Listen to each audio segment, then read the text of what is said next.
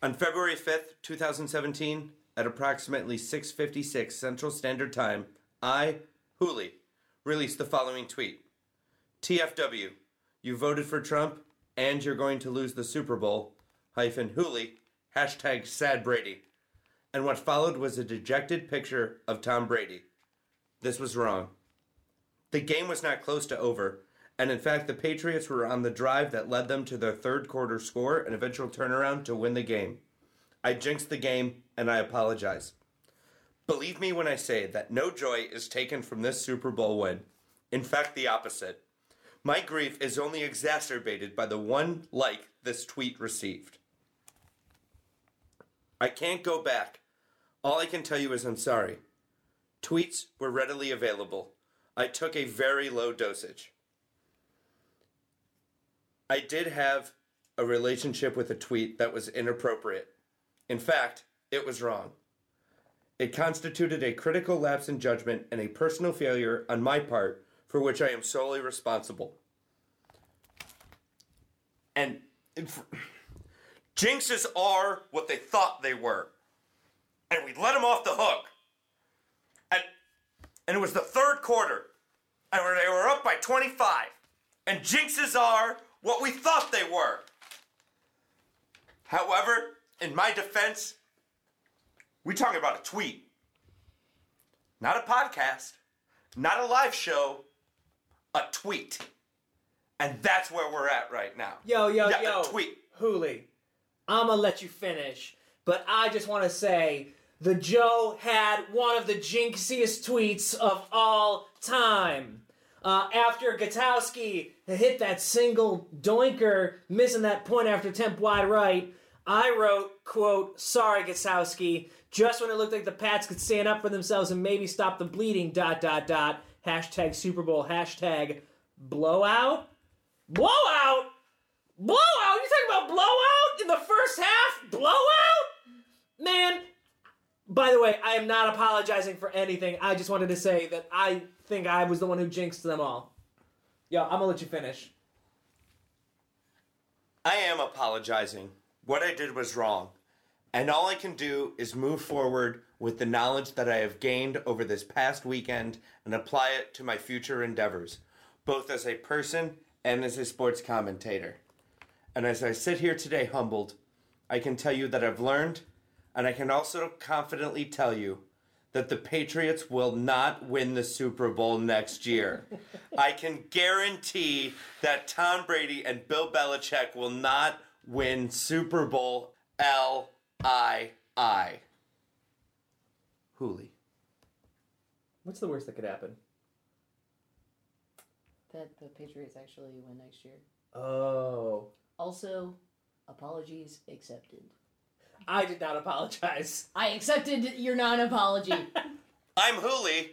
I'm the Joe. I'm Mary Beth, and that was exactly what I needed to salve my wounds of knowing that the goddamn Patriots were going to come back in that game.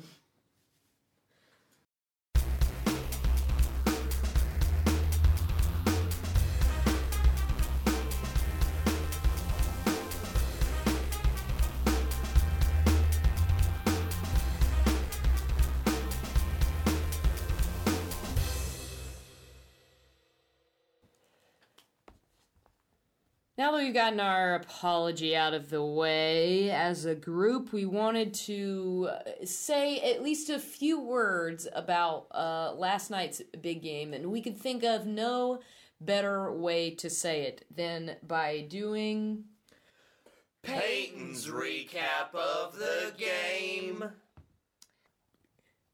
Brady pulled a Sherman's March. Lady Gaga on some strings. To Julio. Nice catch, Jones. Now take the loss. Egos won't deflate like balls. I bought into Bradshaw's stain. Robo Jackson in Houston. I'm terrible at this bit.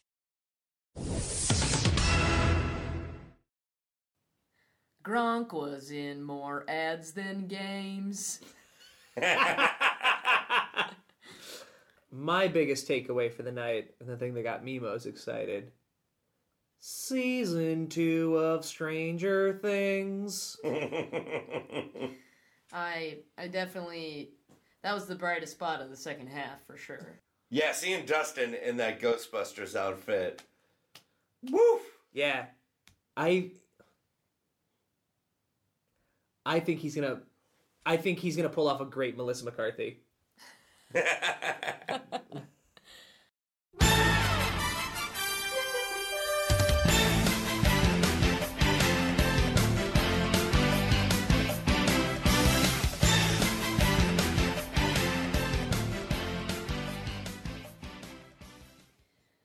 So, boys, the NBA trade deadline is coming up in a couple weeks, and if I'm not mistaken, Joe has some questions to pose to our resident b-ball expert, Hooley, about who Hooley thinks should be moving around before that deadline comes. Yeah, I've got some players and some odds and ends to plug into our in-house NBA trade machine, Hooley, and we'll see what kind of results he spits out. Great. I'm super excited. All right, so first input. What's happening with Melo? New York Knicks forwards, star New York Knicks forward Carmelo Anthony. Rumors are running rampant. What machine what can we spit out here? So here's where we're at on this. Phil Jackson wants Melo out. He doesn't want to wait. He doesn't want to pay him. He wants to rebuild. They've butted heads. He wants him gone. Problem is, Melo has a no-trade clause and a 15% trade kicker that increases his salary by 15%. So any team willing to take it on has to be able to not only be willing to take on that salary, but match that salary. And then complicating that is Melo's no-trade clause, which limit where he goes. Which Melo has said there's like 3 teams that I'll play for. The Clippers, your Cavs, and my Celtics. Here's the thing. My Celtics don't want him. He's too expensive. We have Jay Crowder. We'd have to give up too much for a player that, quite frankly, we don't need. Measuring in the bottom teens in defense and the top 4 in offense, we don't need Melo. You guys won't give up anything to get Melo. You're not going to give up Love. You're not going to give up Kyrie. And for good reason, the Knicks won't take Iman Shumpert for Carmelo Anthony. We get that. Which then leaves the Clippers. They're not giving up any of their big 3, Paul, DeAndre, or Griffin, which leaves a package based around maybe JJ Redick and Austin Rivers and maybe a draft pick that they don't know Boston. I don't see that happening. Lala is happy. Melo stays in New York. Phil Jackson is not happy. All right, so the machine says no trade happening there. No trade happening there. All right, let's move into the Central Division. How about Bulls forward Jimmy Butler? What's the machine say for him? Ooh, Jimmy Buckets is a far more complicated answer. He is a young player just entering a max deal, an old max deal, so he's cheaper than the rest. And it's whether or not Gar wants to rebuild the team or not. They've already said that they want to keep their once-star point guard Rajon Rondo for purposes I don't understand. I feel like if the Clippers give him a second-round pick, you say, thank you, we'll put him on a plane now. But as far as Butler goes, I also don't think the Butler deal gets done, at least not mid-season. I think it will happen on trade night when... Draft night? Yes, on draft night. For me, it's trade night because the Celtics are going to have a very high pick, and I think that they're going to end up trading him over there on draft night. But I think for now, Butler stays home. I don't think there's a ton of big fireworks. Okay. There will be moves. There are moves every year, but I don't think any game changers may happen. So the Butler didn't do it. Got it. Yep. Let's move on to one of those smaller deals. The Cleveland Cavaliers looking for a veteran backup point guard. How do they address that situation? Like I said, you offer Chicago a second-round draft pick for Rajon Rondo, and I don't think Chicago can say no. They don't want him on the books. LeBron seemingly has no problem reaching into Dan Gilbert's pocket to pay for players. Irish luxury tax, I don't see that stopping anytime soon. Why not bring in Rajon Rondo? If they can't bring in Rajon Rondo, they've also looked into Dallas for Darren Williams. There's also Ty Lawson is out there. I think one way or another, they find a way to get that playmaker. If Griffin has shown anything while being GM of the Cavs, it's that he can make it happen somehow. All right, let's go back to the East Coast. Let's look at the Boston Celtics trading Lucky the Leprechaun. I think this is going to happen. Danny Ainge said that no one on the roster is safe, and he absolutely means it. IT is on an expiring contract. Avery Bradley's on an expiring contract. And quite frankly, Lucky has not shown up like he used to. The crowds are 50% less hyped than they were from 2 years ago. His backflips are landing a 0.5 less from the Russian judges. And quite frankly, his shoe game isn't as clean since switching sponsors. Lucky is absolutely on the trading block. The problem is he's on what's known as an iconic mascot, so he can't be traded for any other simple mascot. It has to be someone of his ilk and caliber. We talking Benny? We talking... Yeah, exactly. Moondog? Moondog. The Sun's Gorilla is also available. Yeah. Classic. But... That raptor? Come on. The one that eats people? Yes. Yeah, that is also on the board. What is not on the board is a pair of New York pants, a netting from Brooklyn, also not on the table, a jar of just like 90-degree air from Miami. None of these things are on the table. But I do... If you had to pick one place where you think Lucky ends up, where are you picking? I think Lucky ends up Phoenix, actually. Okay. We end up trading Lucky, and we get a package back of either Devin Booker or Marquise Chris for Lucky the Leprechaun. Okay. Because no one is safe. And then once Paul Pierce retires next year, he becomes the official Celtics mascot. Perfect. That makes a lot of sense. Yeah. That is the truth. So, what do you think about the Indiana Pacers moving the ghost of Reggie Miller? Reggie Miller has been dead for far too long not to have that ghost moved thus far. Yeah. There haven't been enough deals like this recently to set a fair market value on a Hall of Famer's ghost. But I think that they are able to get it done.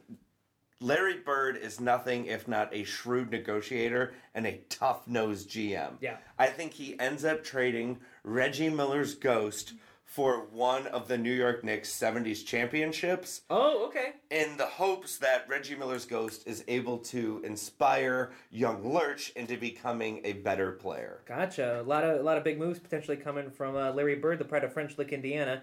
Let's move on. Rumor is the Bobcats want to move away from general manager Michael Jordan / owner. Yes, that is very true. I've heard that the Bobcats have actually set out traps themselves in hopes that they catch themselves slipping, because they have been all year. Great. And the last one, I'm gonna plug into the machine and we'll see what pops out. Rumor has it that the Warriors are looking to trade the 3-1 lead that they blew. Yes, they are. They'll trade it with pretty much anything at this point. They'll trade it with the Indians' 3-1 lead. Sure. They'll trade it with Atlanta's 25-point lead. Right. You know, come to think of it, what they want to trade it for probably won't help them. Man, that is a well-oiled machine. Yeah. Yeah. Hash-oiled.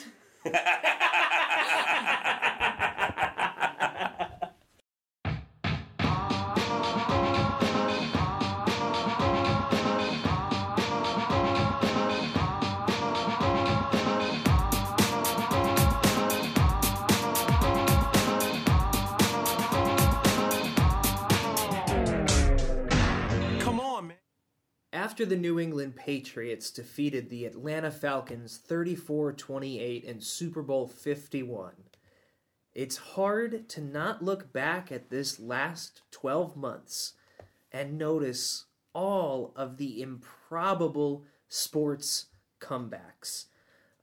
In this year, there has been an amazing comeback in the NFL Championship, NBA Championship, and MLB Championship. And we're going to talk about each of those for just a moment and then look at sports in a greater context. But this... The Patriots were down 28-3 at halftime. A 25-point deficit.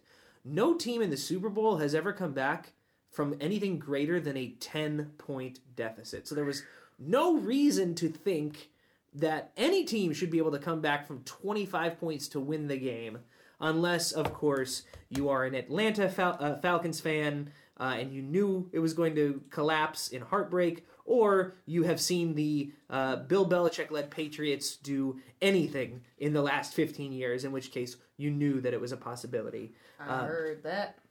I don't know if I could say that this Super Bowl was the greatest Super Bowl I've ever seen. I think 2 years ago, the Patriots and the Seahawks, that was a better overall game. But this is, without a doubt, one of the most amazing individual sports moments I have ever seen. There was an amazing catch by Julio Jones on the sideline, I believe in the third quarter, that seemed like it was going to be the lasting image of the game. The Falcons blowing up to this early lead and then managing to nurse it for the rest of the game. Unfortunately, of course, that is not what happened. In fact, that catch, that amazing toe-tapping catch on the sidelines, isn't even the most iconic catch of this game. There is the catch that should not be, where Julian Edelman was able to secure a ball that miraculously never touched the ground. The Atlanta Falcons led for 3 quarters, but all it took was the 1 quarter at the end of the game for the Patriots to be able to come back. I don't know what else to say about it. I mean, Tom Brady, Bill Belichick, 2 of the greatest to ever do what they did. I'm going to amend that. Not of the greatest, the greatest. Bill Belichick is the greatest coach in football ever. I think the only ones that could potentially be up there are Vince Lombardi and Paul Brown, who I never got to witness with my own 2 eyes. And I think it's a different game now than it was when they were playing in the 50s or thereabouts. And Tom Brady, I think, without a doubt, without qualification, is the greatest quarterback to ever play the game. He's 39 years old, and he's still playing the best football of his career. I guess my big question is, have any of the other great QBs and coaches that you mentioned been on the record as being certified cheaters? Repeated certified. Having more than a reasonable knowledge of cheating and outright cheating. I don't... So, the Cubs also fell to a 3-1 deficit. Now, it may not have been the greatest comeback in World Series history. There have been, I believe, 5 other teams who made that happen, but none of those teams did it after not winning a World Series for 108 years. That was really the big comebacker where the Cubs were concerned, was just as a franchise. Now, I would also say that is a totally different situation from the Patriots. You know, they came back from losing the first 3 quarters to win the last one, much to most of America's chagrin. Whereas the Cubs were a heartening comeback. You know, it was the nation against the Indians, and that's far too close to an actual political conversation than I really meant for it to be. Back in 1925, we saw the Pirates come back over the Senators. That's how long ago that happened. Ooh, the Washington Senators. It was the first time it ever happened. Game 7 was won on during a downpour, so sounds like a real grand old time. Back in -- the Yankees beat out my Braves, a Hank Aaron led Braves. He singled in a run in the bottom half of the 9th to try to stave them off, and this was in Game 6 before the Yankees just outright winning Game 7. We have the Tigers over the Cardinals in '68. the Pirates over the Orioles in 79, and the Royals over the Cardinals in 85. So it seems like the Pirates have a little magic behind them. They're the only team who's ever come back twice, which I think is an impressive stat for a franchise to have. Two out of six, yeah. A third. And funnily enough, to me, the Pirates, like, what I feel like they're becoming known as in the modern era of baseball is they keep going to the wild card playoff game and losing it. 2 years in a row? I don't think they actually went this year, but there were at least 2 years in a row before this one. But what you're saying is that, like, these comebacks happen a lot then, seemingly 6 times. A precedent... Over the course of hundreds of years. But a precedent... But it's happened. It's happened. The team that did it, the Cubbies, didn't make history because they came back from a 3-1. They joined a short list. Yeah, They made history because they broke a a century-plus drought. Very true. And if we want to talk about all the 108s, we can do that too. It takes 108 outs to win the NLCS. It takes 108 outs to win the World Series. Baseballs have 108 stitches. The distance from the left field pole to the right field pole at Wrigley is 108 meters. There's a lot of numerology going on in this conversation. Well, then back to the 3-1s and leads blown, and that's nice about baseball that was happening, that the Cubs could be bad for so long. But what the Cavs were able to do, and this pains me a little bit, is beat one of the greatest teams ever. Sure. A team with the most home wins in a regular season NBA season was 73. This was a 2-time first unanimous MVP in Steph Curry. And LeBron James went against seemingly insurmountable odds and surmounted them. Here's the thing. When they were able to do that, Michael Jordan was able to pop champagne like Mercury Morris every year when an NFL team loses. Not only were his Bulls still have we were 72 and we won that championship, the Warriors cannot say that. They were the first of the year to blow a 3-1 lead. In fact, they were the first in NBA Finals history to blow a 3-1 lead, and I believe they set the standard for blowing a 3-1 lead in 2016, which seems to be a bit of an anomaly. Warriors blew a 3-1 lead. The Cleveland Motorcycles blew a 3-1 lead. The Atlanta Falcons were leading for 3 quarters, had a 25-point lead that was blown. What other upsets have happened in the last 12 months? Well, Clemson beat national powerhouse Alabama. That's a big comeback. Also in a 3/4 to 1 kind of style. Yes. Rafael Nadal loses to a nobody at Wimbledon. In the 5th set, guess what lead Nadal had? No. 3-1, baby. Oh, no. Leicester City wins the Premier League, team that we profiled earlier in the episode immediately following. And they were 3 million to 1, so that's a little different, but they were not supposed to win at all. That is very correct.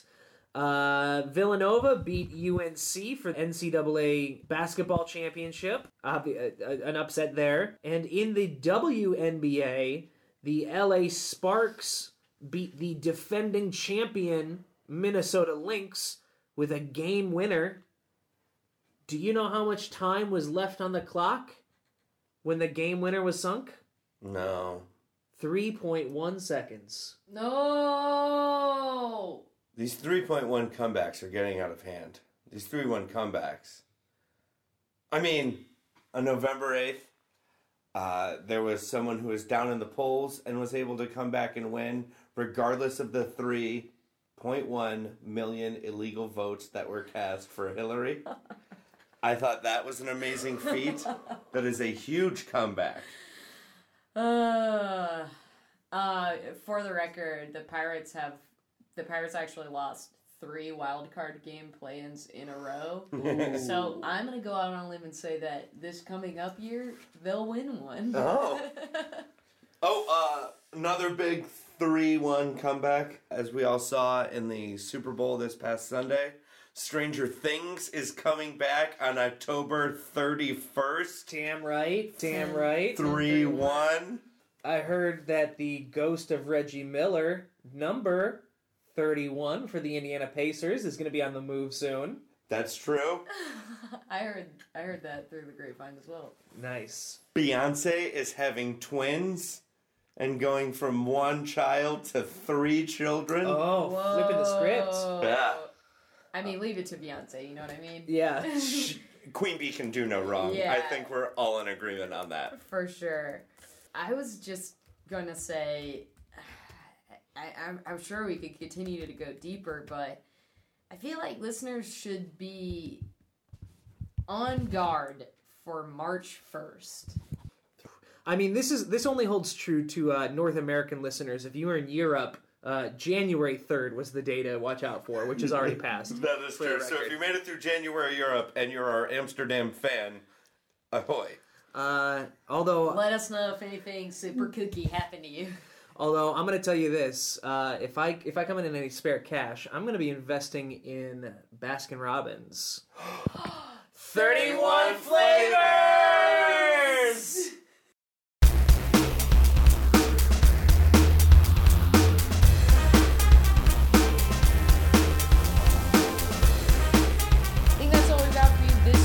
Follow us on Twitter at Hooli and the Joe. We promise there won't be too many other tweets that we'll have to lead off episodes with apologies for. At least I promise that. I don't know about these guys. I promise that. I make no such promise. And you can also like us on Facebook, facebook.com/Hooli and the Joe. Follow us on Instagram at sports_retorts. Please, please, please rate and review us on iTunes or however else you listen to the show. It's a great way for other people to discover it. Even if you don't like us, rate us bad. Yeah. Let us know you listen. Yes, yes. We'll change it. Also, why do you listen if you don't like us? But thank you. There's so much other stuff. You don't have to listen to this. But thanks for giving us a shot. Exactly. We are not Sack of throwing shit. away the shot you gave us. We're in Chicago, Illinois, the greatest city in the world. The greatest city in the world. Greatest city in the world. Boop.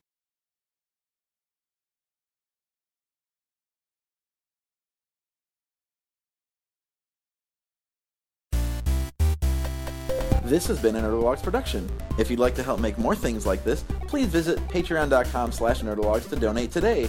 And go to www.nerdalogs.com for more cool stuff. Thanks for being awesome. Thank you all. I am GrabBot23548X.